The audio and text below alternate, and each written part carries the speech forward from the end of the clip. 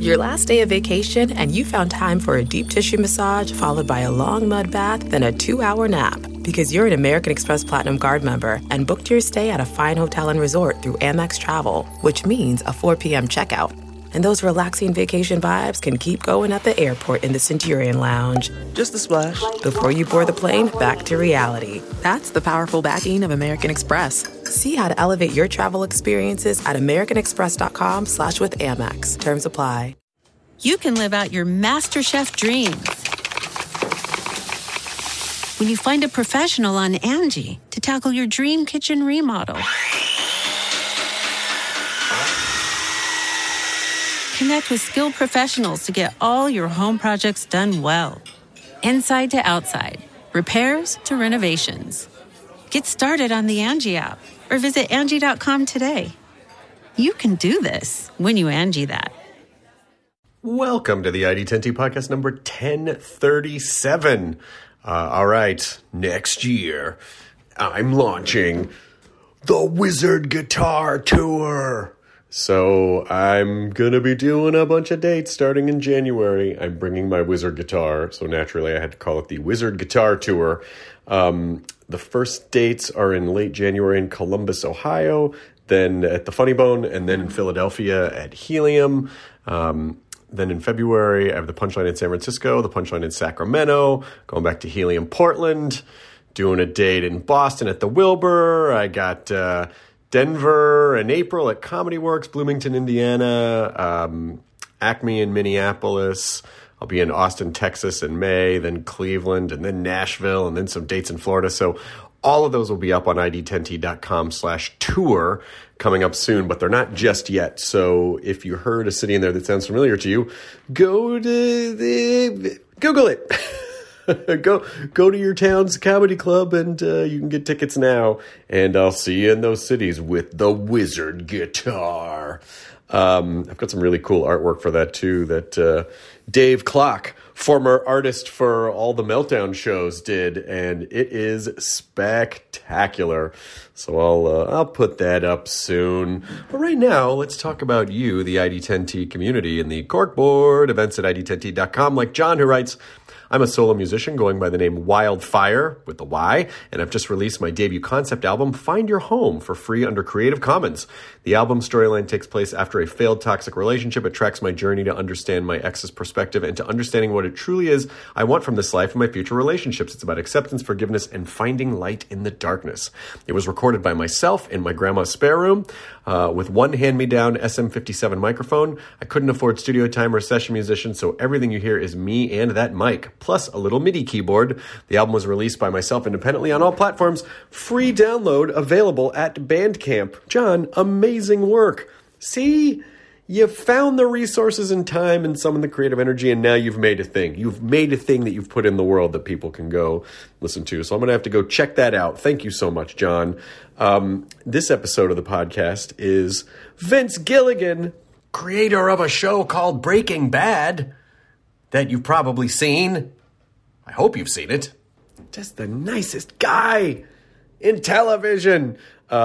This is technically promoting El Camino, which is the Breaking Bad movie, which is on Netflix. And we recorded this the day El Camino went up. So it was going up that night at midnight. I hadn't seen it yet. And so because of that, there are no spoilers. And I decided to hold the podcast for a beat just to give people a chance to catch up. I imagine most people who are going to see it have seen it by now. But again, there's no spoilers in the podcast. He only mentions a couple of people who appear in the movie that you probably assumed were in the movie and have already been confirmed as being in the movie. He also talks about what a wonderful man Robert Forster is.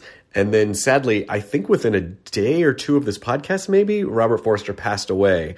So if you hear us mention Robert Forster and not our condolences at his passing, it's because it hadn't actually happened yet. But I think that's all the show notes for this.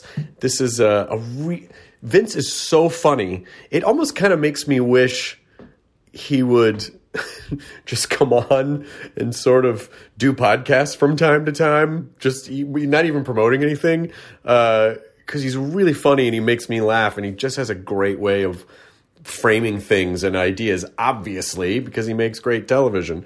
So, and huge congrats to him as well, because he directed El Camino. So he wasn't just a writer, he also directed El Camino. So all the hugs in the world to Vince Gilligan for coming back. And by the way, his first episode of the podcast was a handful of years ago. That's also worth a listen if you kind of dig through the archives and listen to that. So thanks to Vince Gilligan, and thank you for listening to this number 1037 of the ID10T podcast with Vince Gilligan.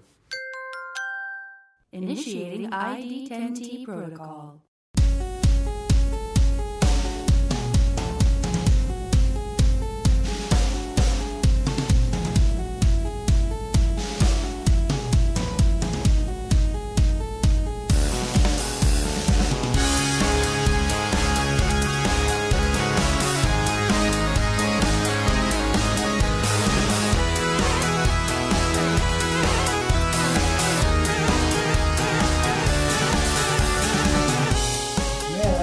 I love the history of the. I mean, you didn't even know there's a room here. There wasn't originally. I cut into the wall here, and this was just a cavity full of construction garbage.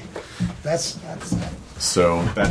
That's been very fun. It's like Geraldo's secret vault. Remember that? I feel like I found more than he found with the Al Capone's. I mean, they really the Al Capone's vaults.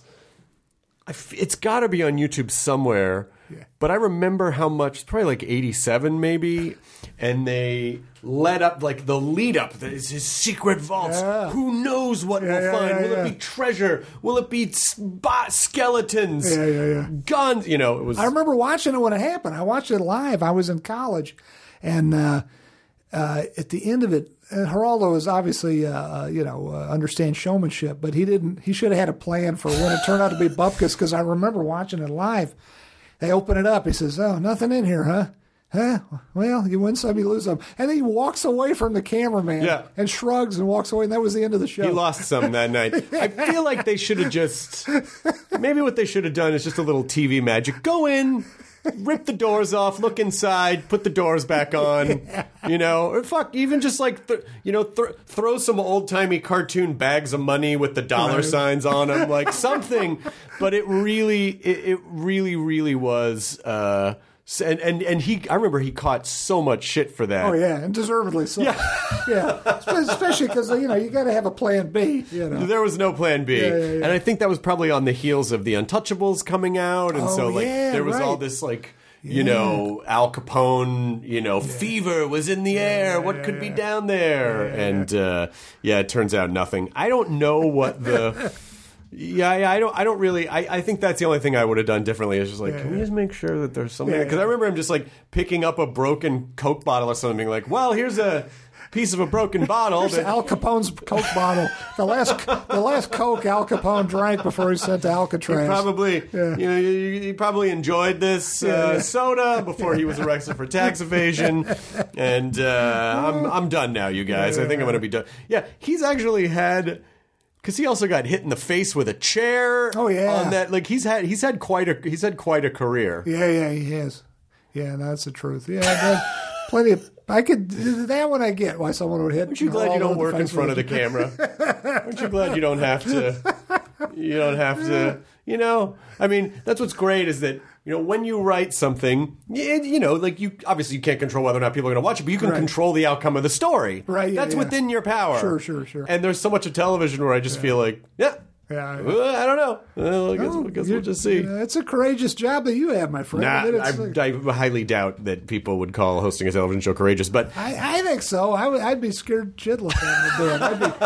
I'd be like, oh my god, what You were always great on the shows, and the Talking Bad episodes actually are on, I don't know if they're on our Netflix, but I think they're on Netflix in the UK or something. Oh. People still, and we did that show like 6 years ago or something. Yeah. They're still like, oh my God, I loved Talking Bad, specifically Talking Bad. Oh man, maybe we can do one for El Camino. That would be amazing. Yeah. Because El Camino, at the recording of this podcast, it's 2 p.m, and it came out at midnight last night.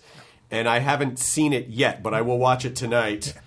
But I actually think that's better because I was worried about spoiling anything for anyone. Okay. Because I feel like Breaking Bad kind of helped solidify the spoilers are the worst crime against humanity that happened, because it was right around, like, it sort of coincided with the height of Twitter. Right. And people watching Breaking Bad and being like, don't fucking say anything, don't say anything. You know, people would tweet about it Monday, oh fucking, I don't. And it's like, well, just don't go on Twitter. I gotta, you know. But Breaking Bad was always masterful at. Do you ever watch Fawlty Towers? Oh God, yeah. Okay, so there's that one episode where they kind of started at the end and then they wrote backwards, right?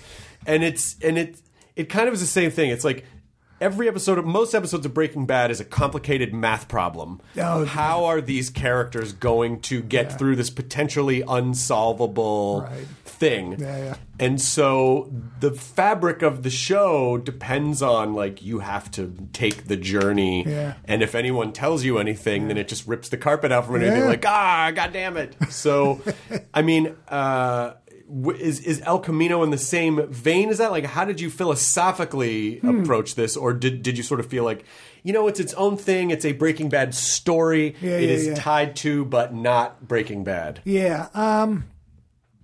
It wasn't as big when you see it plot-wise. There's not as many. It's not as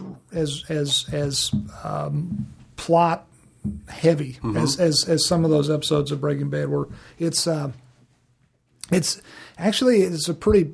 You want me to ruin any of it for you, or how do you want? No, I don't think we should ruin it. Yeah, okay, because people who are listening, even if I record a thing at the top that says, like, we're going to talk about spoilers, there are always people who are like, well, how come you didn't warn me? It's like, you skip through the beginning. That's what happens. Yeah. Don't skip through. They don't want to hear me gab in the intro about my shows and about stuff. And it's like, sometimes there's valuable information there. So I think just to preserve the safety of the audience who hasn't seen it yet. Well, you're the audience that hasn't seen it. I'm the audience. I don't want to ruin it for you. No, I appreciate that. But just in sort of broad strokes. In broad strokes, it is not as plot heavy. There are some twists and turns that I was proud of, but they're not twists and turns in capital letters like we had on some of those episodes of Breaking Bad. It really is Jesse's journey. And Jesse is a more straightforward guy than Walter ever was. Right. To his benefit, I think. But so I think there's a little bit of that came into play. But really, the way I approached it was,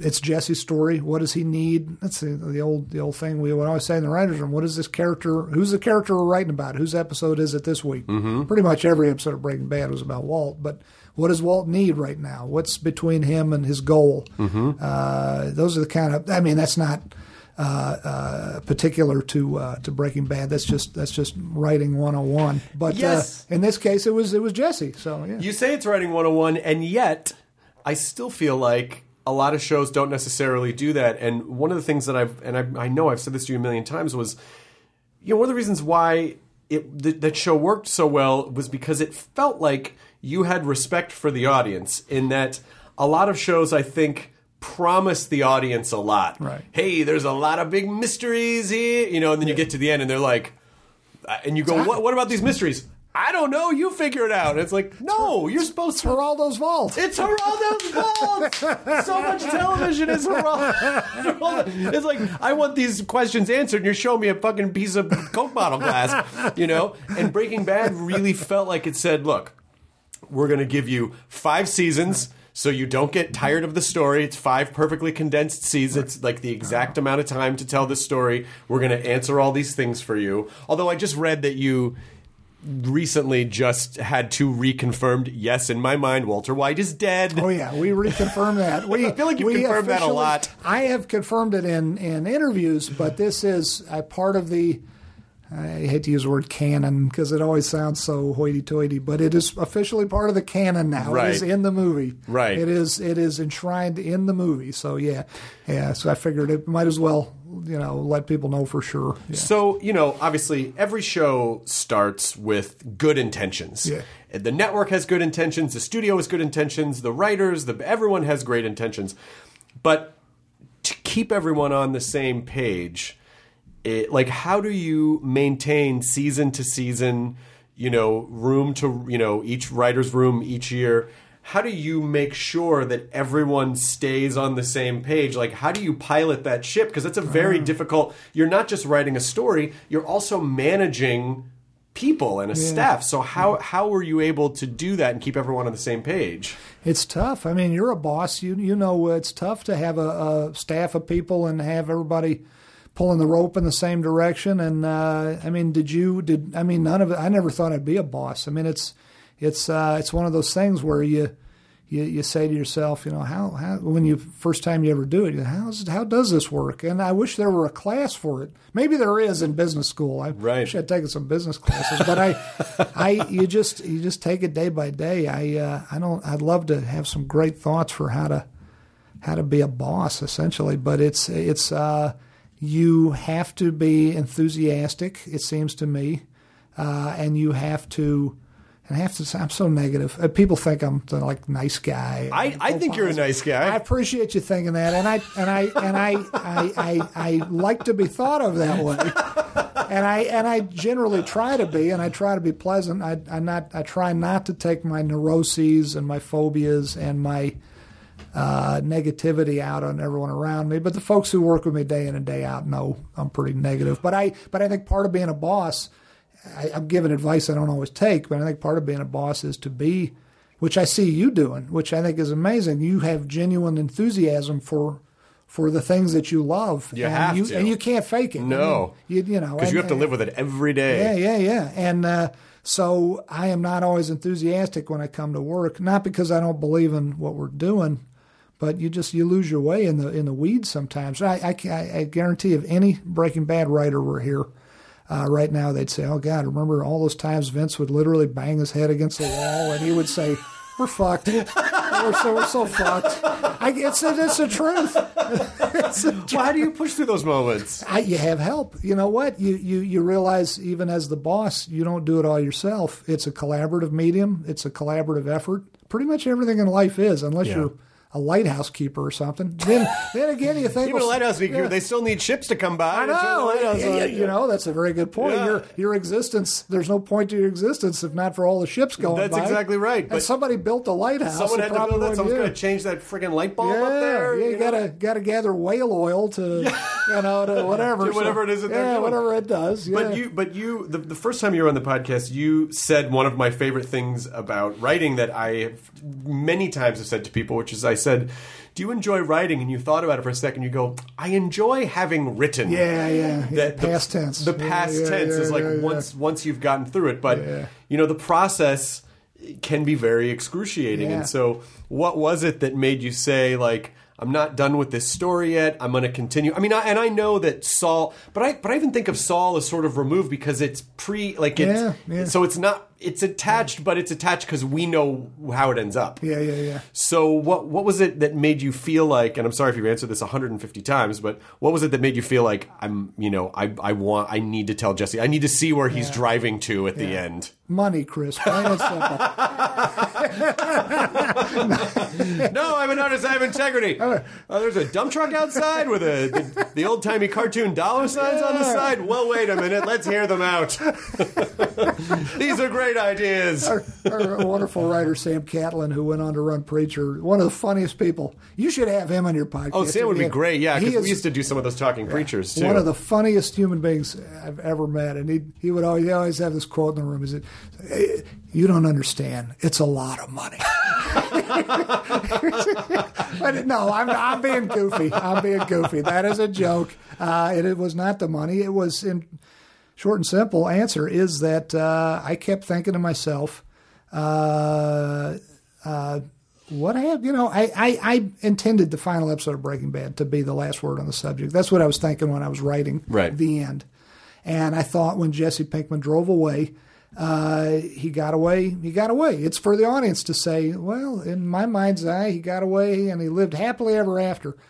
But the more I even knew when I was writing that, no one lives in real life happily ever after. Right. And especially not after you've been kept in a damn hole in the ground. And you've been a drug dealer and a manufacturer for a few years. Yeah.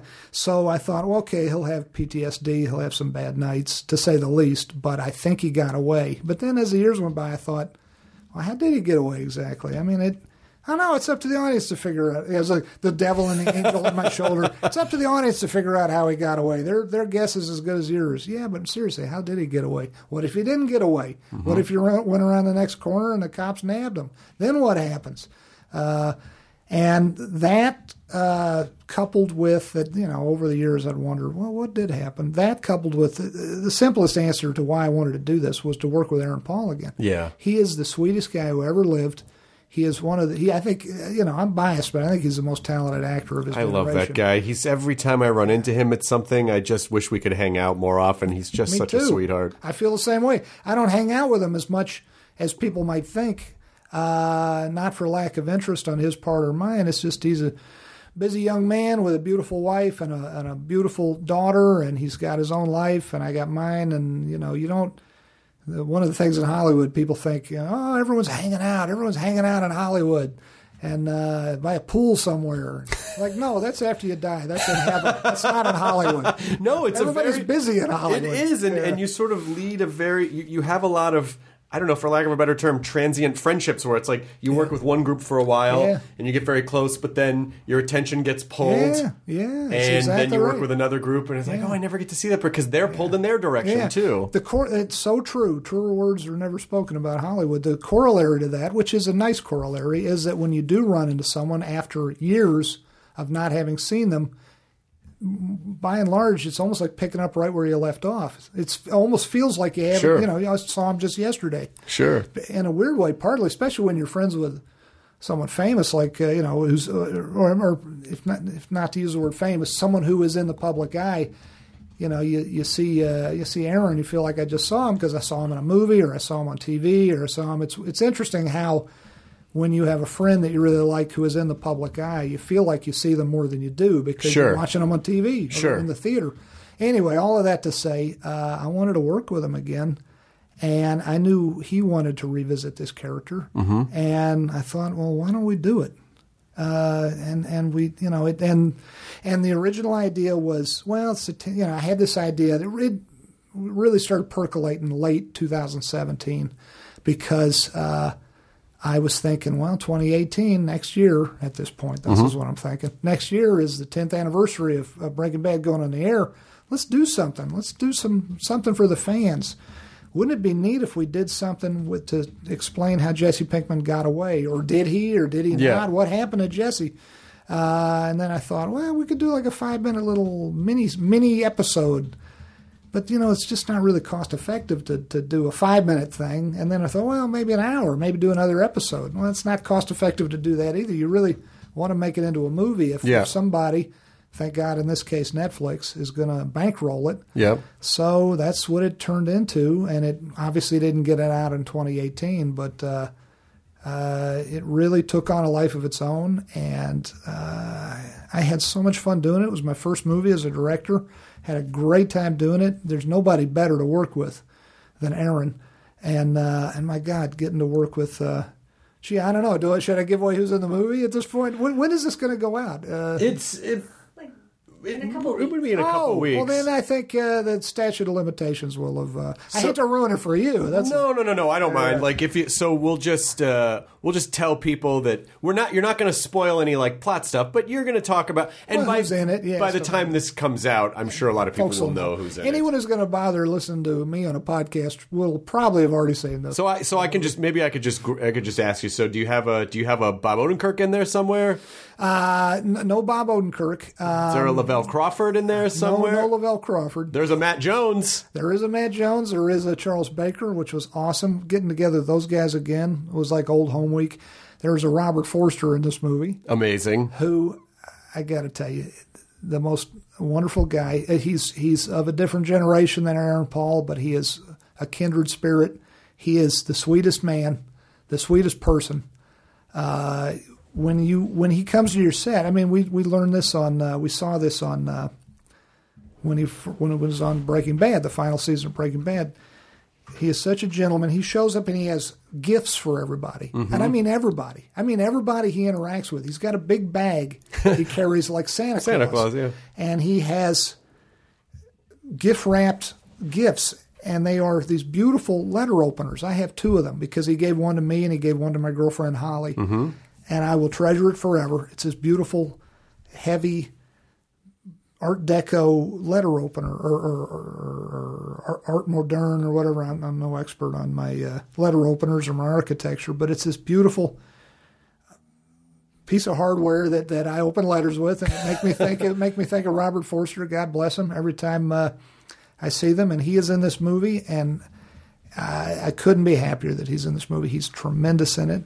And Jesse Plemons is in this movie. Todd, who is tremendous. Everyone in this movie was an absolute pleasure to work with. It was so much fun. I was joking earlier about the money. It was so much fun, and it was so satisfying that I should have paid for the pleasure and the experience. I should have paid for it. I should not have been paid for it. It was that wonderful. It's kind of funny that you say like, oh, we thought about doing like a 5-minute thing. It'd be funny if they. This wouldn't be funny to fans, but in my head, as a bit, just as a little fake out, Netflix does all this promotion. You guys, El Camino comes out, and the episode's just Jesse driving away. And then a deer jumps out, he hits the deer, goes to the windshield, and then just credits. It's just like a 45-second. Wouldn't that be good? There you go. Well, you want to know what happened to him? That's what happened. He hit a deer, and that was it. What do you want to tell you? Like that was the movie. I'm sorry, guys. I saw The Onion. My assistant Mel and my producer Jen showed me something on The Onion this morning about that the movie is basically Jesse Pinkman driving away for 2 hours, creaming. It's creaming, not creaming. No, not creaming. He's not creaming. He's screaming. Creaming. Jesus. He might be doing that too, but he's definitely screaming and crying. Combination, screaming and crying. Screaming and crying. He's screaming. He's screaming. Yeah, that's what he's doing for 2 hours. Screaming and crying. Boy, Geraldo really creamed at the end of that vault thing. What do you mean? Oh, he was screaming and crying. He was very upset. Screaming and crying. He was screaming. Creaming, I'm glad we've invented this lingo that's going to hit Urban Dictionary in no time by the time this comes out. Most weight loss plans are one size fits all, not taking into account each person's individual needs. Noom takes into account dietary restrictions, medical issues, and other personal needs to build a plan that works for you. Everyone's journey is different, so your daily lessons are personalized to you and your goals. Stay focused on what's important to you with Noom's psychology and biology-based approach. Sign up for your free trial today at Noom.com. That's Noom.com. And check out Noom's first ever cookbook, The Noom Kitchen, for 100 healthy and delicious recipes to promote better living. Available to buy now wherever books are sold.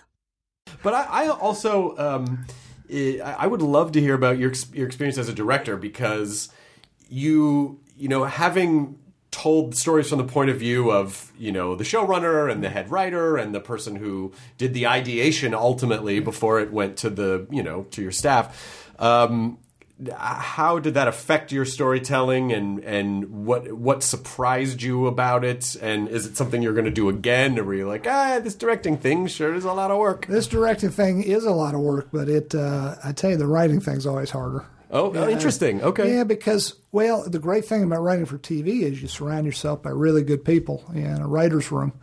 And I didn't see that coming when I first got into TV, how wonderful the collaborative writing process is.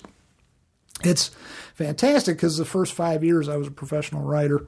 I was just sitting alone doing it, trying to do it as on best X-Files? I could. Before X-Files, the first 5 years, I was very lucky out of college, and I sold a screenplay to Mark Johnson, who is one of our producers on the movie, and my mentor. I call him my mentor in the business, and and I sold a script to him in 1990, and from that point on until about 94, 95, when I got on X-Files, I was I can't see the finger quotes on the in the microphone here, but I'm doing the finger quotes big time. Yeah, I was a professional writer. I mean, technically I was making my living doing it, but I wasn't writing that much because I was such a lazy bum. Really? Living back in Virginia, and my home state of Virginia, which was great living in Virginia, but no one was holding a gun to my head, not even Mark Johnson, and I was not writing every day. And really, I use the finger quotes because whether you get paid for it or not, you're not really a writer if you're not writing. Right. Or if you're not, and when I say writing, it doesn't have to be the physical act of, with your quill pen on paper or parchment or typing away at the laptop. You are really writing if you're actively engaged, even if it's taking a long walk, and thinking. You are actively engaged in breaking story and coming up with story. That's writing too. But I got to tell you, I wasn't doing that either. I was like, eating Cheetos and masturbating and playing video games. That's all I was doing. So those three do not qualify as writing. So 5 years of that. And then, you got all that Cheeto dust on your hand. What else are you going to do? Doctor, it's orange. Come on. I forgot about the Cheetos. Oh, the Cheetos. Yeah, that's right. So I'm not supposed to touch it? Okay. I didn't know. I thought it was another Cheeto. To be fair. It's interesting because it to hear you sort of be self-deprecating in this way, it's just not at all the image that I've had of you over the years, or it's just like you if everything you're saying about yourself is true, you fake it really well because you genuinely seem like a sincerely through and through. You know what? And you must be, because I know people love working with you, and I know, the quality of your show, the quality of the stuff that you work on wouldn't be what... I just don't think it would be what it was if you were not a good guy. Like, I just don't think you would attract good writers, you would attract good people. Like, I think the working with you, it's not an accident that you attract nice people like Cranston and Aaron Paul and Robert Forster. Like, they want to work with you because you are a nice magnet for them. I appreciate you saying that. I mean, I don't know. I try... I mean, I just, we all have our public face and then we all have our private face. But I try not to, in general, take out my problems on everybody around me, because I think that's, I don't think I'm as nice as I seem, but I think I endeavor to not beat up on people around me. Sure. Because I just figure,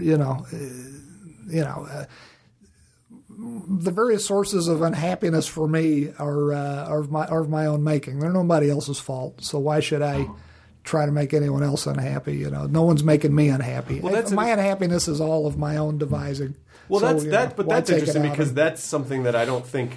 I mean, if we're sort of tying it to, art is an expression of things that we're trying to express in the world, and you sort of feel that way about yourself, and then Walt's journey, which was just a somewhat, until a couple seasons in, a somewhat justifiable ego journey of a guy who just got a bad, lot in life through his poor choices with the company, and also just because he got a bad health diagnosis. Yeah, right. And then so you're like, okay, I can understand maybe if under these circumstances, if I could, and then as the series starts getting, you're like, oh yeah, I wouldn't do any of that shit. This guy's fucking a total narcissist, you know? Yeah. And it really is, he really does take, like, what happens when someone who's never really fed their ego decides to just throw everything into their ego. What happens, you know? It's interesting. I really was on Team Walt at the beginning. I front loaded. That was the one episode, as I always say, that was the one episode I wrote by myself, and then they only got better from there when I surrounded myself. No, I mean, that's not even false modesty. The thing, back to finish the question about. I'm sorry, I tend to go off on all these crazy tangents, but being a boss is surrounding yourself with good people. If you can, get them smarter than you. Mm-hmm. Hire people smarter and more talented than you wherever you can find them. I say if you can. It's not that hard to do, really. And then invest in them the same enthusiasm you hopefully have for the project at hand. And you can't really. And then listen to them and be honest with yourself when they have a better idea than you do. And if you follow that formula, you can't go wrong. But in the early days, I wrote that first one by myself. That's the only one. And then it became a team effort, which is the greatest thing about TV. Surround yourself with really smart people and having them help you carry the load as a storyteller. And as the series progressed, I realized, this guy, he took on a life of his own. I never had the intent early on of anything but feeling sympathy for this guy. I felt sympathy for him. And he really became, through the help of Bryan Cranston, who's also in the movie, by the way. There are so many other excellent actors in the movie.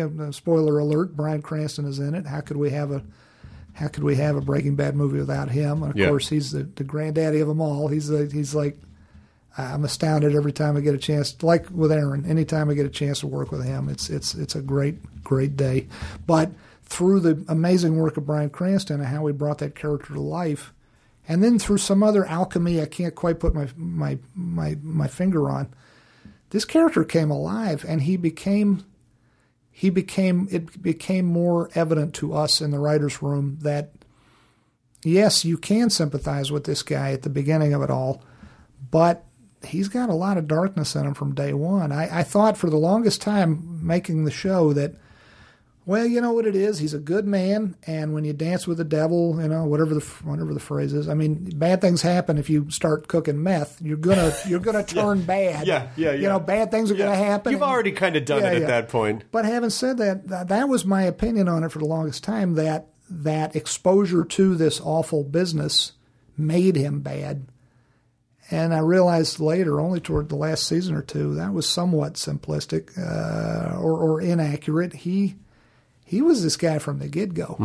But never really allowed to express it. Didn't really have the means to express it. He never gave expression to it. He never gave voice to it. But it doesn't mean it wasn't there. It makes you wonder, if you buy that how many people in the world are capable of, we always, it's God bless human beings. They, we at least our public faces, we're mostly hopeful and optimistic, or at least we aspire to be. And so we always say to ourselves, what greatness is in potential? What potential greatness is there surrounding us? Everybody around us has greatness in them, has the potential for greatness if only it were unlocked. And a great many charities base their good works on that. And that is a true statement. How much greatness is surrounding us. If only we could, provide, universal education and provide opportunities for people who don't have them. And that is to the good. But the corollary to that is how much evil and badness is in certain people walking down the street, you brush shoulders with every day who, that's a very dark thing to think about. But it's like, it's like,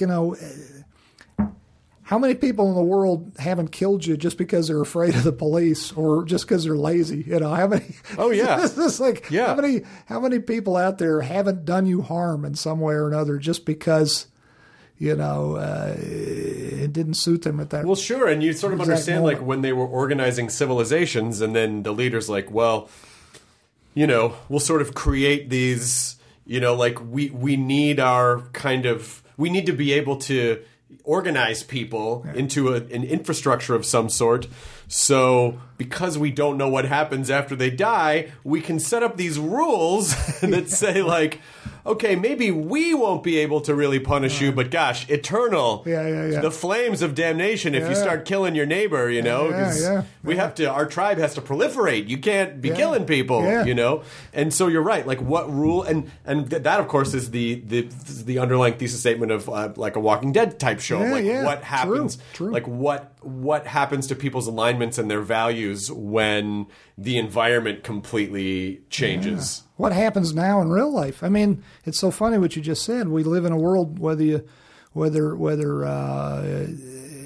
leaving aside any value judgment as to whether the fact that it's a much more secular or atheistic world than it used to be. Leaving any, is that a good thing or a bad thing? That's up to the listener to qualify for themselves. But in the absence of eternal damnation, so to speak, what is stopping us nowadays? Yeah, I think about that all the time.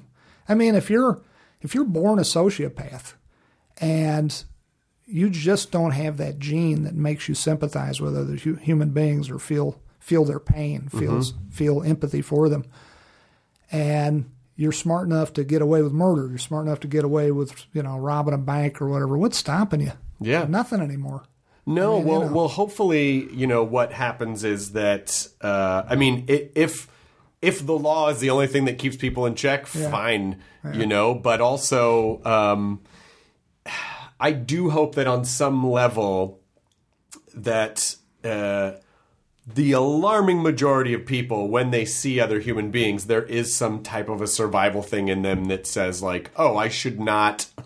It is bad to go out and harm, it's bad to harm people. Because they just, it's like I was just reading that, they had this guy in prison who was a killer, and they just found out, oh, he's not just a killer. He's like the biggest serial killer in the history of this country, There's like potentially, 90 deaths or something that now with genetic evidence they might be able to link to this guy. And there are those people out there, but I do believe the number is extraordinarily low. I really do believe the good in people. I believe that people want to belong. I believe that they want to connect. Yeah. But with a character like Walt, you really do take the ego's journey, and like this is what happens when you feed that wolf too much over and over and over again, and you take away someone's like he's got nothing left to lose because he's got a bad diagnosis, and and so what happens then? So to me, I think it's more of a cautionary tale of don't be careful how you feed that ego wolf, because it will take over at a certain point. I like the way you put that. And then you might not recognize yourself. So, but I really do. I really do want to sort of figure out what you did to prepare for directing. I'm sorry. Yeah. See, I have a tendency to go. No, you're not. You're not tangenting at all, because that was your question. Because the philosophical stuff, I do want to get back to that, and I do like talking about that because I think, in its best form, art really makes us question ourselves, understand ourselves, see ourselves in characters. Not just be entertained, like, oh my God, that show's fucking amazing, but sit back and go, if I were in this situation, what choices would I make? What bad choices? Were there a series of, oh, he made a bad choice, but he'll still be okay. Okay, he made a bad, and then at a certain point, he's gone. Yeah. It's not coming back from this, He's definitely not coming back from this. Well, as far as preparing for directing, the bigger thing was writing this thing that by myself, because I was just talking about that, how much I love the collaborative medium of a writer's room in television, and I'm not just comfortable with that at this point. I kind of crave it. And this was the first time I wrote anything by myself since, I couldn't even tell you, Chris. I guess it was 2006, 2007, I guess 2000, because I wrote the pilot for Breaking Bad like 2004. Mm-hmm. It might have been 15 years since I wrote anything all by myself. Wow. So it's, that was the scary part, honestly, not the directing. Not having someone to bounce stuff off and go, hey, what are you and to be fair, even then there is plenty of opportunity for collaboration, because I still have an office at Better Call Saul, and I got Peter Gould there and all the writers. I got all our great producers, Melissa and Jen and Diane Mercer, and I got all these smart people that can read it after the fact, but you got to give them something to read first. And so that staring alone at the blank page part, that part was the scariest part, because you got to have something to bounce off of. Fade in. Yeah. Jesse's driving away. Jesse's driving away. Where's he going? It's tough putting that. I don't know what it hungry. Is. That's a weird thing about writing. It's hard to say. It's hard to put into words why it's so hard. Because you're sitting in a nice, comfortable chair, you're in an air-conditioned room, you could do it any way you want, but you are not suffering any kind of physical discomfort, or privation. No, but it's so hard. Why? I think because you are stifled by the burden of infinite choice. Yeah. So in other words, it can go anywhere. Yeah. I was a cartoonist in college, and my best friend at the time became a storyboard artist. And I said, maybe I'll get into, at that time I was trying to break into animation. And so I said, I'll try to get into storyboard art. And he goes, okay, And at this point, he had been working. He didn't go to college, and he'd been working really successfully. And he goes, "Okay, I just want you to draw a guy crossing the street." And I'm like, "Oh, okay." At first, I thought, "Well, it's really easy." Okay, sure, I'll draw it. And then I started going, "Well, wait. Is there traffic?" He goes, "That's up to you to decide." "What's he wearing?" "I don't know. That's your thing." Yeah. Like, what's a guy crossing the street look like to you? And I couldn't do it. What's the guy look like? What's the guy look like? Moving What fast or direction slow? is he going Yeah, in? right, Like, yeah, what's the yeah. frame look like? Yeah, Is there a dog? You know, like, I couldn't make those decisions because I felt like I was burdened with infinite choice, where it's like, this could be anything. And so when something can be anything, it's almost nothing. Yeah. Because how do you know which? So, you know, when you're staring down the barrel of fade in empty page, do you then jump ahead? Well, this is where I want it to end, or do you like to see it kind of like unfold on its own in that way, or how do you give it structure? It's with difficulty. I mean, Peter Gould always says, and I think he'd be the first to say he heard it somewhere else. I don't know that he coined the phrase, but he loves the phrase and uses it often. The best art has a frame around it. Mm-hmm.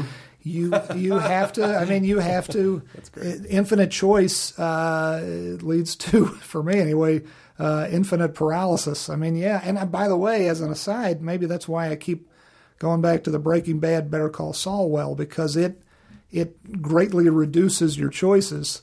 Sure. In terms of, and why next, the really terrifying thing next up for me is I got to figure out something completely different to do. But when you sit down to write, I mean, it's great to have inspiration as a start. And the inspiration, as I said, was I wanted to see what happened next to Jesse. But then there's so many, even within the limited parameters of a framework, there's still infinite choices. What did happen to Jesse? Did he get away? Did he not? You start with that. And the hardest part for me is the plotting, is the part where you are walking around thinking, pacing the room, taking walks, whatever. Once you actually sit down and write interior, whatever, Jesse's house, whatever, at that point, I don't ever do that without having the whole damn thing figured out on index cards or in note form or whatever. I learned that lesson a long time ago, back when I started writing professionally. The first 5 years, I was not working nearly hard enough. I was not making myself right. I had no self-discipline. Discipline was imposed on me when I went on the X-Files, and someone would fire me and I would lose my job if I didn't deliver, which was the best thing in the world for me. But when discipline is imposed upon you, then you just, it helps so much. But in terms of this, I basically sold the idea of doing this, and then suddenly I better deliver. And then it's like, you sit there and you figure out, you find your way blindly through. I always figure I picture it in my head very romantically. You're in this vast, dark emptiness, and all you have is a little Bic lighter or a match or whatever, and all you can see with the light of the Bic lighter is something an inch in front of you, and you kind of grope your way around and map out the landscape an inch at a time. That's what you're doing when you're plotting this stuff out, and you wish for the big sweeping moments of inspiration where the clouds part, the lightning flashes, and you see it all at once. But that's that eureka moment, that Archimedean kind of moment. It just, you wish for it, but it never comes. You got to do the hard work. You got to keep skinning your knee, barking your shins and tripping and falling down, and keep the match, and remember, to map out, an inch at a time. That's why it's so hard. It's just like, Jesus, why is this so fucking hard? Well, and especially too, because I think, humans have become an instant gratification species. And so, and there's so many ways that we can be instantly gratified. And so, if someone sits down to write for even an hour and they're like, nah, I didn't have any good ideas, this is dumb. And it's like, well, yeah, but whatever cinematic that thing, that sort of Archimedean thing that you think are gonna, the hand of Zeus is gonna come down and poke you in the temple, and you're gonna go, I got it. Those moments really are few and far between. But maybe they're like maybe those are a false god. Maybe they're not. Yeah. Maybe that's the sort of the monotony of the day-to-day part of it is actually really, maybe that's the magic, and it's sort of, it's disguised. It's like a glamour spell where it's like this is where the real magic is, but it just doesn't look like I it, think and it doesn't feel like it. You're exactly right, because if Zeus poked you in the head and gave you the story, you'd have nothing to be proud of. Yeah, that's right. It's just given to you. This is why part of the reason I like having written, because Rob Bowman, one of the great producer directors on the X-Files, he would always say to me, "The pain fades, but the glory remains," and that's something you only really appreciate in hindsight. I look back on moments, and we probably all do, and no matter what our jobs are, you look back on moments you did not enjoy during the actual living of them, but your view of them somehow is a little more rose-colored in hindsight. Sure. Those were the good times. Like, no, they weren't. They were terrible. Well, they were great because you were struggling and it was hard, but the thing that came of it was wonderful, or at least satisfying. And so the hardest part, back to the directing in a weird way makes it easier, because when I write a script for another director, when I know the director's not going to be me, I really have to sell harder on the page. Sure. I feel this because I'm very neurotic, always, period, across the board. But I feel this neurotic need to explain everything so that there can be no opportunity for error, Sure. So what color is this thing? What does that look like? What shot do I want here? By the way, that pisses off a lot of directors when you do all that, and it makes the thing harder to read too, because it's just too much damn detail. But when this was a blessing. When I knew I was going to direct it, I didn't have to spell everything out. You need to make it interesting enough as a document, as a sales tool, to sell your actors, to sell the studio executives who are hopefully going to say yes to it. It is a sales tool. Mm-hmm. But when you know you're going to direct it, you can concentrate just on the sales tool aspect and less on the please don't miss the fact that his bow tie is blue. It's just all that. You don't have to put all of that into words. So. Well, that level of detail was so apparent in Breaking Bad because the colors, like the dominant colors would change. Yeah. And Marie was obsessed with purple. It's like there were but those subtle little details made a difference because they set tone the same way the music sets tone. They're all just different shades of stuff. And so on the one hand, yes, maybe people are like, Jesus Christ, this guy's fucking, he said I got to make this couch this start. What the fuck? Why does that matter? And it's like, well, because it does matter, because every little piece does tell the story. And so that's true. Is as a directing storyteller where it's very visual as opposed to very word oriented, did you find that your process was the same in conveying ideas visually, or did you have to adopt a different style to sort of fit that type of storytelling? I think I wrote it the way I usually write it, except for the fact of giving myself a little bit of a breather in terms of I don't have to get everything on the page. But then I have a separate notepad I write down as a director's note to self. I wouldn't actually write all of that, but that's theoretically what I'm doing is like, hey Vince, it's Vince. Yeah. Sign Vince. Yeah, future Vince. Please know that. Also, I can't remember a damn thing anymore, so I get Post-it notes all over the house. It's pathetic. Oh, my God. My dad used to leave messages for himself. Oh, yeah? But he would identify himself in the messages. Oh, yeah. So he'd go, because he would forget to do, he would just, so he would leave these messages like, hey, it's me calling me to remind me to set out the paper. I'm like, who person do you think is going to impersonate you?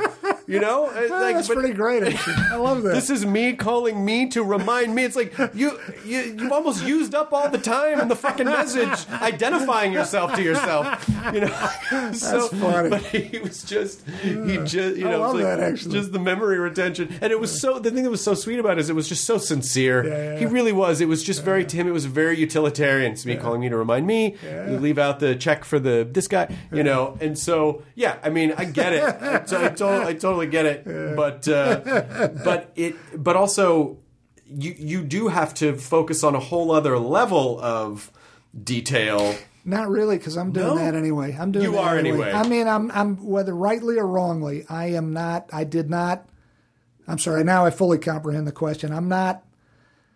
There's no less attention to detail. There is a little less attention. Well, no, it's really essentially the same thing. It's the same writing. Because I my process is that and this is partly why it takes so long. The main reason it takes so long is because I'm just agonizingly questioning everything. Is this good enough to? I was like, yes. By the way, yes, it is good enough. It's just a friggin' laptop. Type it. You can always erase it. It's the easiest thing in the world.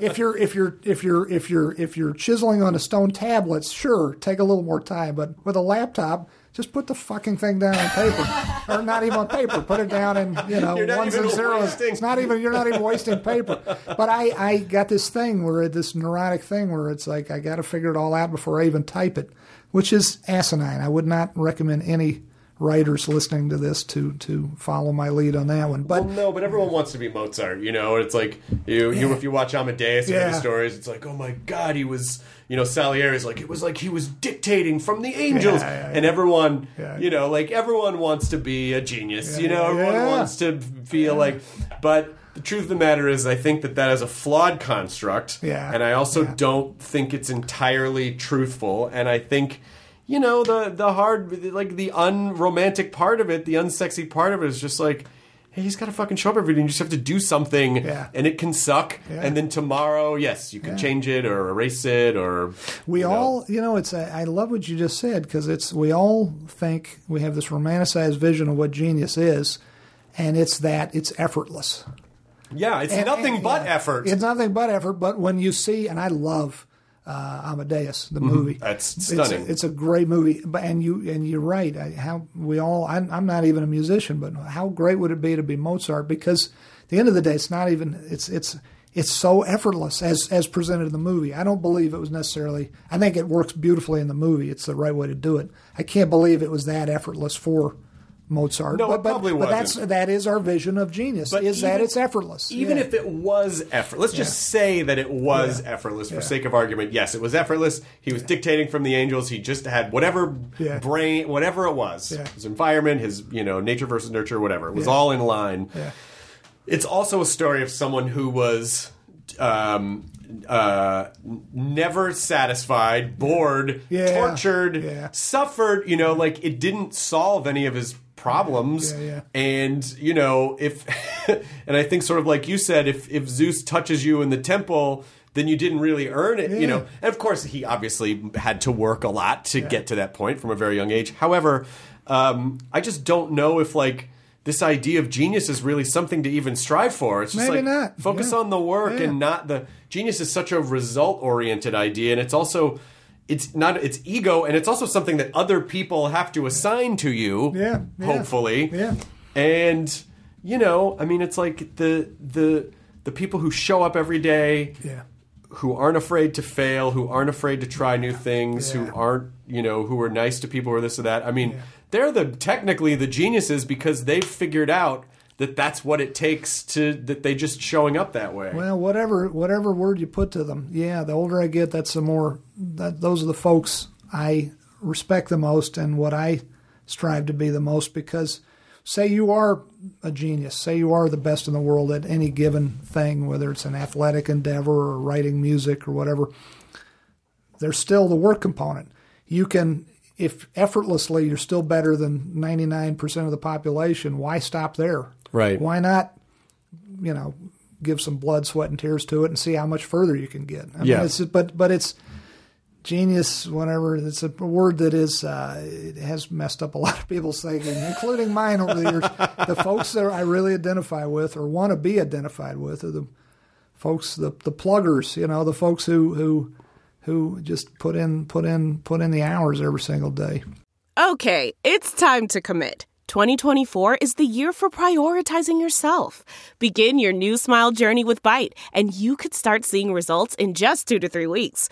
Just order your at-home impression kit today for only $14.95 at Byte.com. Byte Clear aligners are doctor-directed and delivered to your door. Treatment costs thousands less than braces. Plus, they offer financing options, accept eligible insurance, and you can pay with your HSA FSA.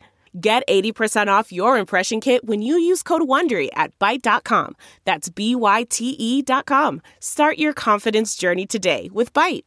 Whether you hydrate to live or live to hydrate, Liquid IV quenches your thirst faster than water alone, with 3 times the electrolytes of the leading sports drink, plus 8 vitamins and nutrients for everyday wellness, all in a single sugar-free stick. Liquid IV is perfect for daily use before a workout, when you feel run down, after a long night out, or on long flights. Basically, anytime you need a pick-me-up, however you hydrate. Grab your Liquid IV Hydration Multiplier sugar-free in bulk nationwide at Costco, or get 20% off your first order when you go to liquidiv.com and use code WONDERY at checkout. That's 20% off your first order when you shop Better Hydration today, using promo code WONDERY at liquidiv.com. Yeah, but I don't know if anyone, someone said to me years and years ago, in this world there's floaters and there's scrappers. It's like some people just sort of float by and other people have got to scrap it out. It's got to fight for every morsel. And I don't know how many. I think it's really just in the perception. Yeah. Some people who are floaters because, maybe it seems like everything comes easy to them, but maybe they just perceive everything as easy. And that it's not necessarily that everything comes easy to them, but they just don't stress about it. I don't know if that's an accurate appraisal of the situation, but I do think that, because we want results ASAP, it's like, what? I don't feel like writing to. Yeah, no.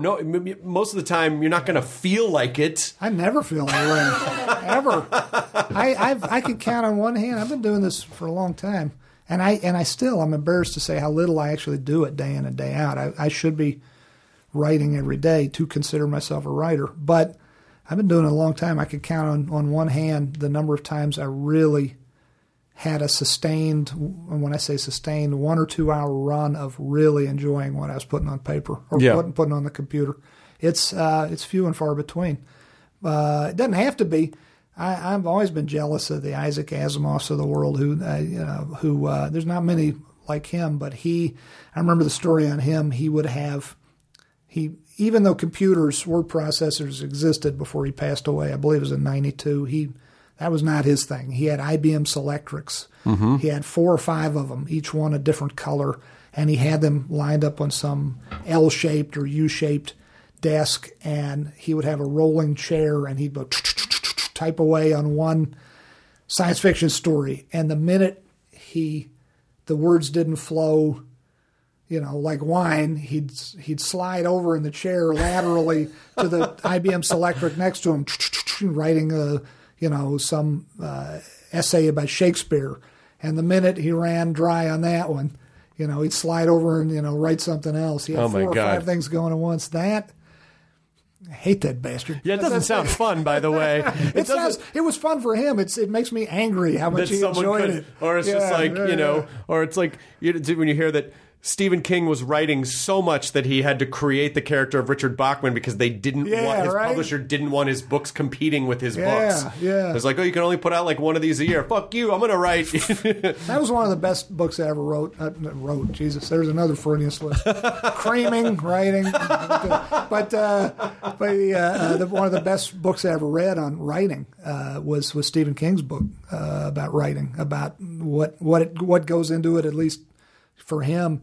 And I took a lot of helpful things away from that, but I didn't take away that he loved every second of it. Sure. It was a job. He's got that rock-ribbed New England work ethic, and it was a job, and it wasn't necessarily fun every minute of the day, but it's what you do, and you take pride in it, and you take and you work at it. So. Well, I think we do have this false idea that everything should be pleasurable and convenient and fun all the time, and wouldn't that be great? And the answer is no, because you'd get bored. Yeah. And also it is very much metaphorical for life in the sense that if you can just accept that there's going to be pain in it. Yeah. Like, this is just part of it. When you sit down, it's probably going to be fun, but I'm going to get through it, and that's just part of, and you expect that that's going to be part of it. Even just being open to the idea that you expect that it's going to feel that way and adopt that as part of your process, I think is freeing. Yeah. You're like, I don't need to expect this is going to be fun. It's going to suck a lot of the time. Yeah. Well, exactly. And think about it this way. When you watch a drama, when you watch Star Wars, when you watch Game of Thrones, anything, any story you've ever read, whether you've read it or watched it or whatever, do you want to see the part where they say, and they lived happily ever after? Right. No, you want to see the struggle. Yeah, of course. It's not interesting if there's no struggle. So why would we expect our own lives to be any different? Having said that, I mean, I'm the biggest whiner in the world. Anytime anything goes wrong in my life, it's like, God hates me. Why? There's no more Mr. Pibb. There's or whatever. But it's like this is my own Al Capone's fault. I wanted Mr. Pibb, and all I got was a Coke bottle. I hate living. It's calm down. It's gonna be. It's not fine. The tea is cold. But it's just, but it's like, but that's what. Why are we so hypocritical? We it'd be the last thing we'd want to see in our fiction. So why are we so freaked out when it? I don't know. We're just complicated creatures. That's want the truth. We want comfort, but we have to unfortunately seek discomfort in order to live and express ideas. And it's like you can't go into a gym and look at weights. You have to lift them and tear muscle, and you get sore, and then they get stronger. Yeah. Like this is sort of like it's just a law of nature. It's just how it works. Well, I got that thing where you put the little electrodes on. Oh yeah, just you lie there and watch TV. If you put that on your head, it would just sort of spit out. Then you could get 6 different color typewriters, and then just all day long. But because you've been involved in X-Files and Breaking Bad. And you mentioned, Game of Thrones, and it is interesting to be at the cornerstone of like a hardcore fandom. It's like X-Files. I mean, there's a lot of shows on television, and people. I know a shit ton of people watch procedurals. Now, are those people going to like CSI Con? I don't know. I don't think they are. I don't think that's even a thing. But when you are part and parcel and responsible for something that generates a real fandom, that to me almost feels like it would be a little scary because it's sort of like the George Lucas thing. It's like, you put this out there, but you don't own it anymore. Yeah. And anything that you do going forward, people can still be like, fuck you, don't know what you're talking about. Yeah. I made this up. No, it's not yours anymore. No, you're right. You took the word right out of my mouth. It's scary. It's wonderful, but it is scary. I didn't see... I mean, I've said if balloons should drop from the ceiling. It's like the millionth time I've ever said this in my life, but I didn't see this coming, and that's the truth.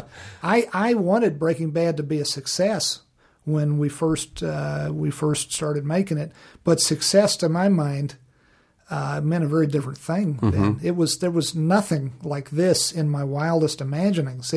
Success was getting a renewal and having a season 2. It was not in my wildest dreams. I never imagined being in Hall H down in San Diego, or I mean, in none of this. I mean, it's just it was too much to. Why waste effort on even pondering such things? Can you handle it? Like, can you accept it, or are you someone who's like, no, it's too much attention. I don't want. Are you a sabotager, or are you able to like go? I guess. I can accept that. It's an interesting word. I guess I never thought of it that way, but I guess I'm a bit of a sabotager. I guess in the sense of I never read. The El Camino came out today. I'm not going to read any reviews. No, you should never do that, good or bad. It's not. It doesn't benefit you in any way. Well, because and exactly that, and people think, oh, you're so jaded, you don't care. It's like, no, quite the opposite. You care too much, and you don't want it to start informing how you work. Yeah, if you care, because if there were 100 billion glowing ones, it wouldn't be enough, and if there's one tiny little bad one, it's like it's got a machete in the stomach. Yeah, exactly. It's so perverse. Human nature is so perverse, and I guess I'm more perverse than most. But it's just everyone's like that though.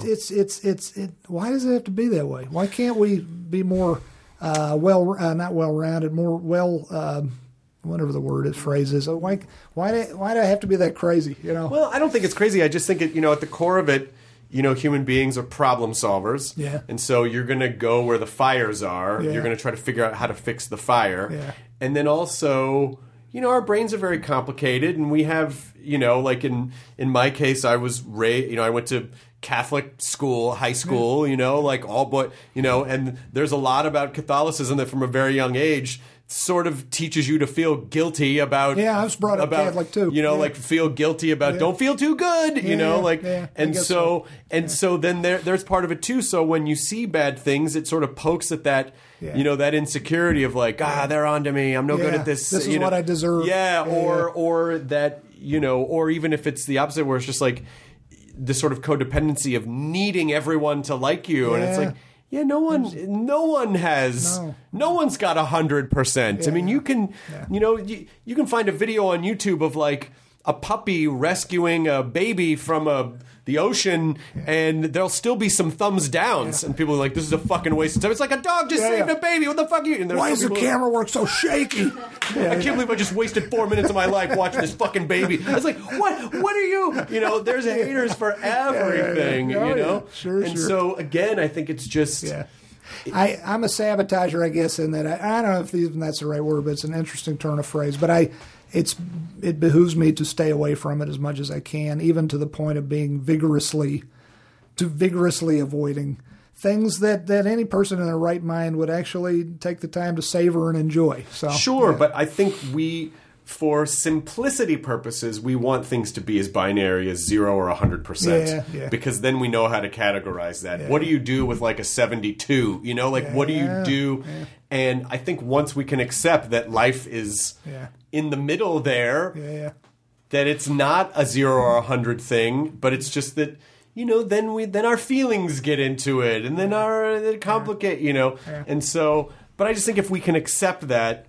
And it's actually, I think, sort of one of the underlying principles of Mark Manson's The Subtle Art of Not Giving a Fuck, which is a really delightful book. Okay. And it is a sort of, and it doesn't mean never care about anything, but it is that idea of like, yes, there's always going to be pain, there's always going to be suffering. If you know that, just accept it and stop going, why? You know? And so maybe that's, you know, the same thing with writing or pitching or whatever, because even to hear that you wrote Breaking Bad in 2004, did you sell it in 2004, or did people turn it down and go, what is this? I started pitching it in 2004, 2005, it might have been, and the first people who signed on to it, thank goodness to them and all credit to them, were the folks at Sony. Zach Van Amberg and Jamie Ehrlich, two gentlemen who are now running Apple. Apple's TV, I don't know what the official title is, but I pitched it to them before anybody else, and they said, let's do it. And to their everlasting credit, they actually put their job a bit out on a limb with their boss at Sony, who said, this is the single worst idea for a TV show I've ever heard, but hey, whatever, I guess, you know, dude, if you're into it, whatever floats your boat, you know. But God bless him, he didn't shut it down. But so anyway, pitched it to Sony, they said yes, but then the process began of trying to sell it to a broadcaster. Yep. And it took a couple of years. It took a while. We thought it was going to be at FX for a while. And FX was great. And by the way, that guy, he's a very smart guy, John Landgraf. Oh, yeah, John's, I know, I mean, I've met with him before, and he's really smart. He's very smart. He's a good guy. FX, I know if he hears I'm talking about this story yet, I guess somewhere it's like, someone just walked over my grave. You know? It's like he's talking about that fucking story again. But it needs to be said that FX bought it and thought about doing it and ultimately passed on it. But no blame accrues to them in my mind, because I would have said no too. It wasn't on paper a great idea, and there were other things in play too. But all of that to say, it wasn't until about 2007 that AMC came riding in on their white horse, God bless them, and said yes. And but yeah, it was there was quite a while there. The early 2000s were not great for me. X-Files ended in 2002, and I was on that job for 9 years, and that was a great job, wonderful job. And I wished, to this day, I wish it had gone at least another year, nice even 10 years instead of 9. I was on it for 7 years. The show went 9 years, and technically it did. They came back, so technically well, they did. I guess that's true. That's true. That's a good point. Yeah, but not for you in 2002. Didn't help me any. Did not help you in 2002. But then I was kind of in the wilderness for a while because it's bad when you don't know what you want to do. That's its own kind of hell. Mm-hmm. But yet again, a fresh hell, a whole other kind of hell is when you do know what you want to do, but nobody else wants to do it with you. So there's all kinds of hells. But you stuck to it. Yeah. There's as many hells as Asimovian typewriters. Which hell are we going to get? The green typewriter hell today? Or are we going to get the maroon typewriter hell today? But you still managed to stick to it, stay out there. So in as much as you kind of talk about your struggles and how difficult some of it is, something in you still pushes forward in spite of that. Well, I love how you're giving me credit for that, but no, honestly, I thought Breaking Bad was dead.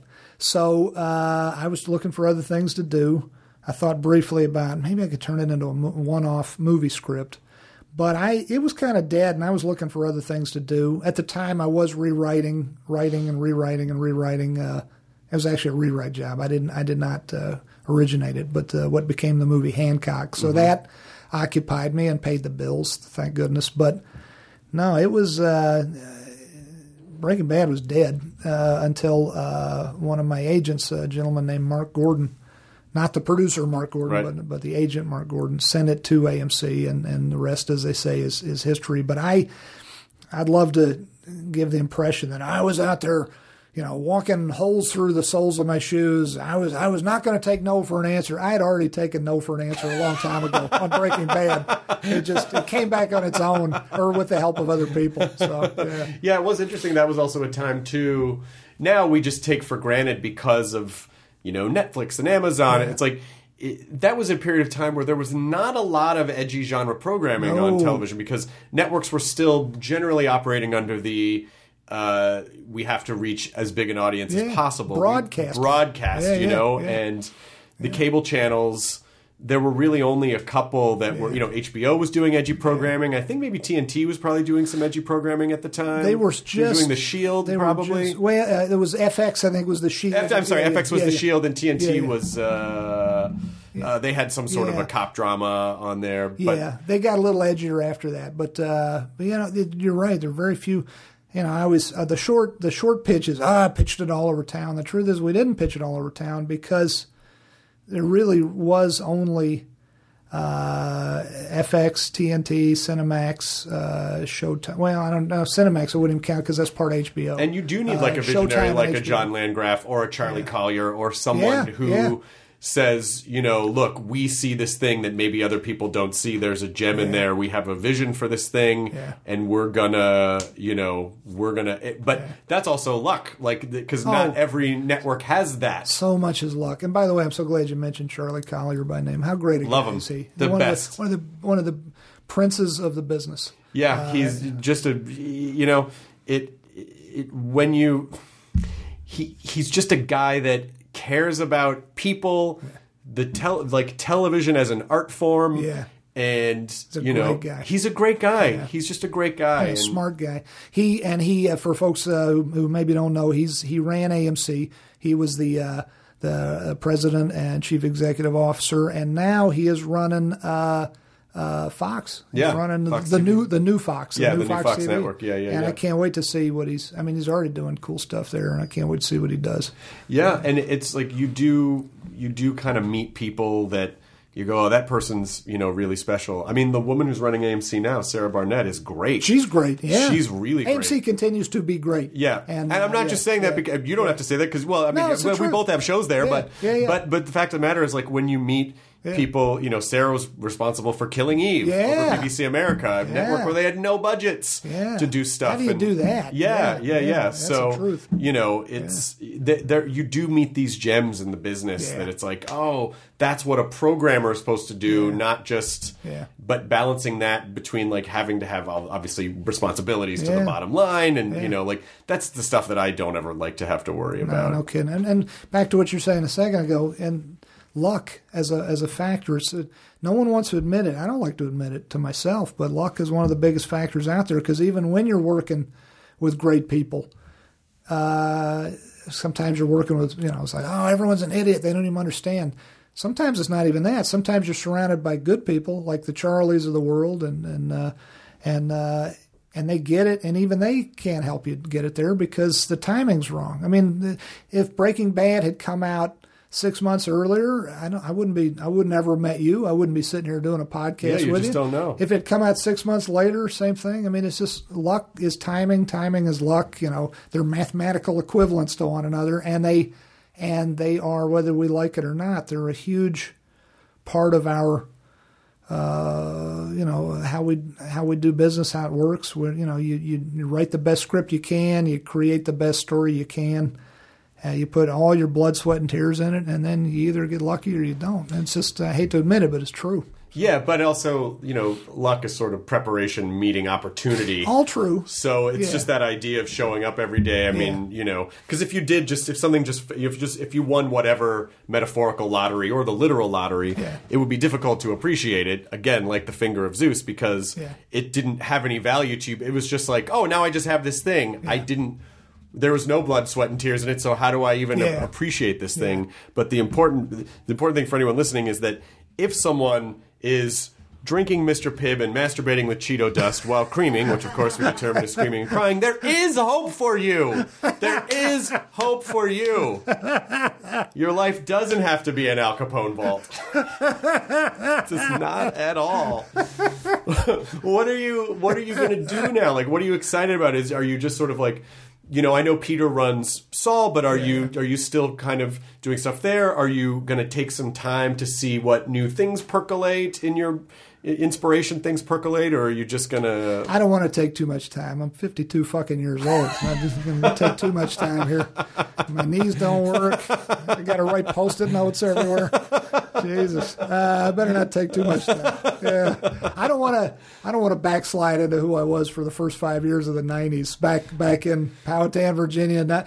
Powhatan, Virginia, that part of it was great, but the part about having enough money in the bank that I didn't need to work every day, that was the bad part. And, listen, I don't want to do that again. It is funny how deeply affected you are by that first 5 years, because there's been another 24 years where you know what I mean? It's but still, it's, you're probably still sort of plagued, and maybe that's good. Maybe that's the fire under your feet, so maybe you'll never... Maybe because I'll never get those 5 years back, and I utterly wasted them. You didn't, though, because you had to go through that to get to... It's, again, if you had to go through that to learn, and if you had right out of the gate in 1990 or whatever it was, if you had just been like, it's me, Vince, I'm working every day, I rented an office and I put on a tie just because...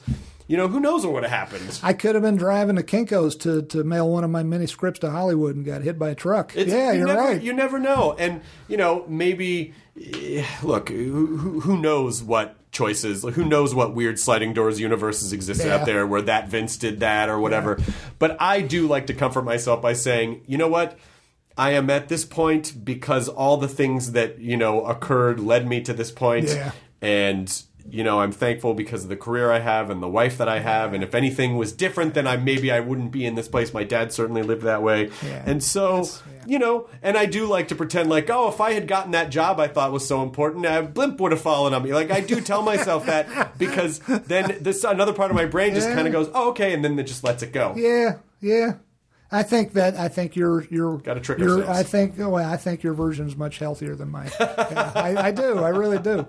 Yeah, I admire it. Yeah. Is there you say? I mean, I'm sure if you're working on something secretly. And by the way, good job on keeping El Camino secret for so long, because that fucking just out of nowhere, people were like, they fucking shot a Breaking Bad movie? What the fuck? Somehow you shot it and probably mostly edited it before anyone even knew it was a thing. I think it was completely edited before. That's really insane in this town. It's amazing. That was yet another group effort, another collaborative effort. It was our excellent producers and AD crew figured that out. Our actors were, everyone was pulling the rope in the same direction on that one.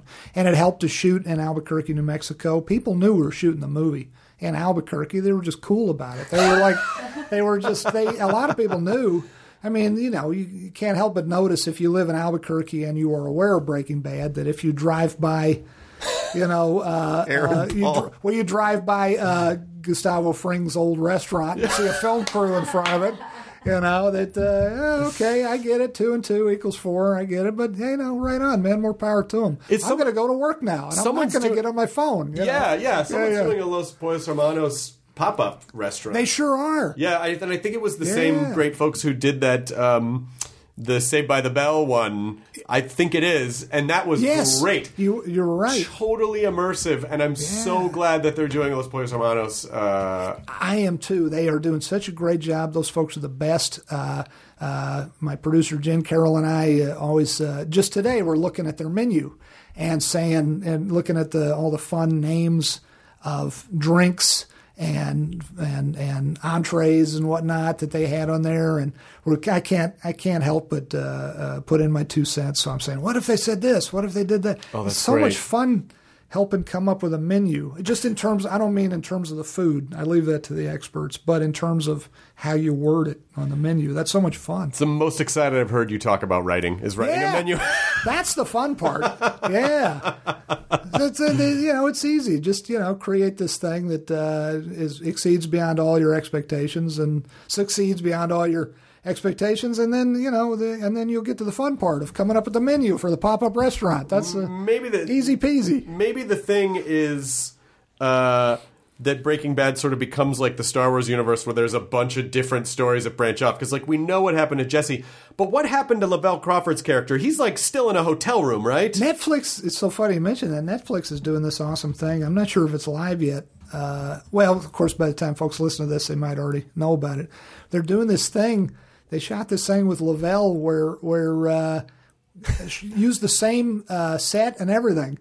And it's Lavelle sitting, it's Huell, he's playing Huell, sitting and waiting. And I think, I hope I'm not quoting this wrong, I think they're going to have something like 62 hours of it. That makes me so happy to hear that. I was making a joke, and this turned out to be a real thing. It's a real thing. They're using the power of technology. They didn't literally shoot this poor guy for 62 hours. I think certain bits of it loop. It was the Samsung Live, Samsung TV. It just ended last night. But you can still look it up probably on the internet, right? Yeah, okay, there must be clips on the internet somewhere of Lavelle Crawford sitting in a room for 62 hours waiting. But it was the 62 hours leading up to the premiere of the movie on Netflix. Yeah. That is fantastic. How fun is that? Well, the El Camino's out now. I'd imagine most people have seen it by this point. As I said, we're recording this merely hours after it was released on Netflix, but by the time this goes up, weeks will have passed, and so hopefully by that point everyone has... I don't think we spoiled anything, really. You just talked about some of the actors who were... Oh, and I got to... if giving away some of the other actors, I got to say Kristen Ritter. She's in it too. She is? She is so wonderful. She is wonderful. So adorable. I love Jessica Jones was such a good actress. Jessica Jones, great show. She is so talented. So funny. And great. She's just great. She's just great. So I did not want to end this podcast without giving a shout out to her too. Everyone in the movie is wonderful. It was such a pleasure to be with them all again. And I hope I get to direct more movies. I don't see how any of them in the future could be this special to me personally, though. This has been a wonderful thing for me. Yeah. Well, I really hope that you do get to direct more stuff. I am excited to see whatever it is that you work on next. And, anytime you want to have lunch or just hang out, if there's a universe where you're like, Chris, I just want to bounce an idea off you. There you go. Just to see what you think about it as an audience member. What do you think? I'd be like, Fitz, whatever you need. I'm there for whatever you need. You are the Uber audience. I don't mean Uber, the rideshare service. The rideshare service. I mean the original meaning of the word. Yeah. Thank you. What audience better than you? Thank you. Sounds like a great idea. Thank you. But certainly please come back anytime, and please tell Holly I said hello. Well, please tell Lydia I said hello. I will. We got a couple of good ones there. We got to do a double date. I would like that. Double date? Are you guys, you're living in L.A.? Yeah. Well, I'm not going to say where on the podcast, but I'll tell you afterward. So it's 123 Fake Made Up Street. And, but we'll have to get that together because I do find it's what we sort of opened something we talked about earlier in the show is like, you just get pulled where life takes you, and that seems to, in this business, be around career stuff. Yeah. And you forget, like, oh, I actually do need to take time to be a part of the human experience and see friends that have nothing to do with, like, work stuff. And those are the times when I actually feel the best, when I'm connecting with people that I really love. So I'm right back at you. And that's it's weird. We're more connected as human beings than we've ever been in human history, and yet it feels like we're not. We're more isolated. Yeah, I know that's not an original thought, but it bears repeating. It's the truth. We're more isolated simultaneously. How the hell did that happen? Because our fucking phones give us because the algorithms on all of the internet have mapped out exactly what we like to keep us engaged. Yeah. And so we're just surrounding ourselves with ourselves, and our faces are in our phones. Yeah. And it's a hall of mirrors. Yeah. It is somewhat connective, but again, it's an opiate of the masses, that shit is. Absolutely. Yeah. I keep saying this, I feel like someday. And look, I'm still on social media, so it's not like, I'm totally hypocritical for saying this, but I do believe that in like 50 years or 100 years, they're going to look back at social media the same way we look at asbestos. Yeah. And I'll be like, they were fucking around that all the time? How did they not know? It was killing them. And you're like, we were dumb. I don't know, God, you may be right. So so that's why it's important that we got to go out of our way to see each other in real life and connect in real time. Good words to the wise. Oh, should we get a little piece of advice for people trying to push through that wall that we talked a lot about the wall, and we talked a lot about being stuck, but did you actually tell people how to push through it, or did we just say, like, just I'd be happy to fucking do it? Be happy to give it the old college try. So I guess now we've established writing is hard. It's probably harder than it really by all rights needs to be, but and I think it's because we edit ourselves so much. But you just got to push through it. You got to push through anything. Anything worth doing is worth suffering for and shedding a little blood for, and a few tears. There's no. I'd love to give some easy answer. There's no magic bullet. There's no magic trick to it. You just, and I steal this from Mr. Stephen King, who I think put it in his book, which is definitely worth reading. You sit your ass down in the chair and you do it. And what helps me, is it helps me to have people threatening to fire me. Yep. But if you don't have that in your life, what used to help me is I would set an egg timer. Or I guess you do it with your timer on your phone or whatever, and I'd say, I'm going to sit here and I'm not going to get my ass up out of the seat for an hour. And I'm going to concentrate for an hour. And the treat I'm going to give myself is if I honestly concentrate and give it my all for an hour, even if at the end of the hour I haven't written a single word, then I'm done. Mm-hmm. I'm done until, I don't know, hopefully, and then you build it, just like with working out, exercising, you build up how far you can jog. You start with a half hour, you move to an hour, you move to 2 hours, but you don't set unrealistic goals for yourself. That's where we go wrong. Is I'm going to sit down today and I'm not going to get up for 10 hours. And by the end of it, I'm going to have written War and Peace. And then you don't. Then you're like, well, fuck this. I suck. I should die. I'm useless. We're too tough on ourselves, and we're too weirdly easy on we're too unrealistic, and then we're too tough on ourselves. I think if there's any trick to it at all, and it's not a trick, but, you say, I'm going to sit here for an hour, and if I haven't written anything at the end of the hour, but if I get up and go wander off and, read the first page of the newspaper, the clock starts over. Got to start it over. That's the trick to it.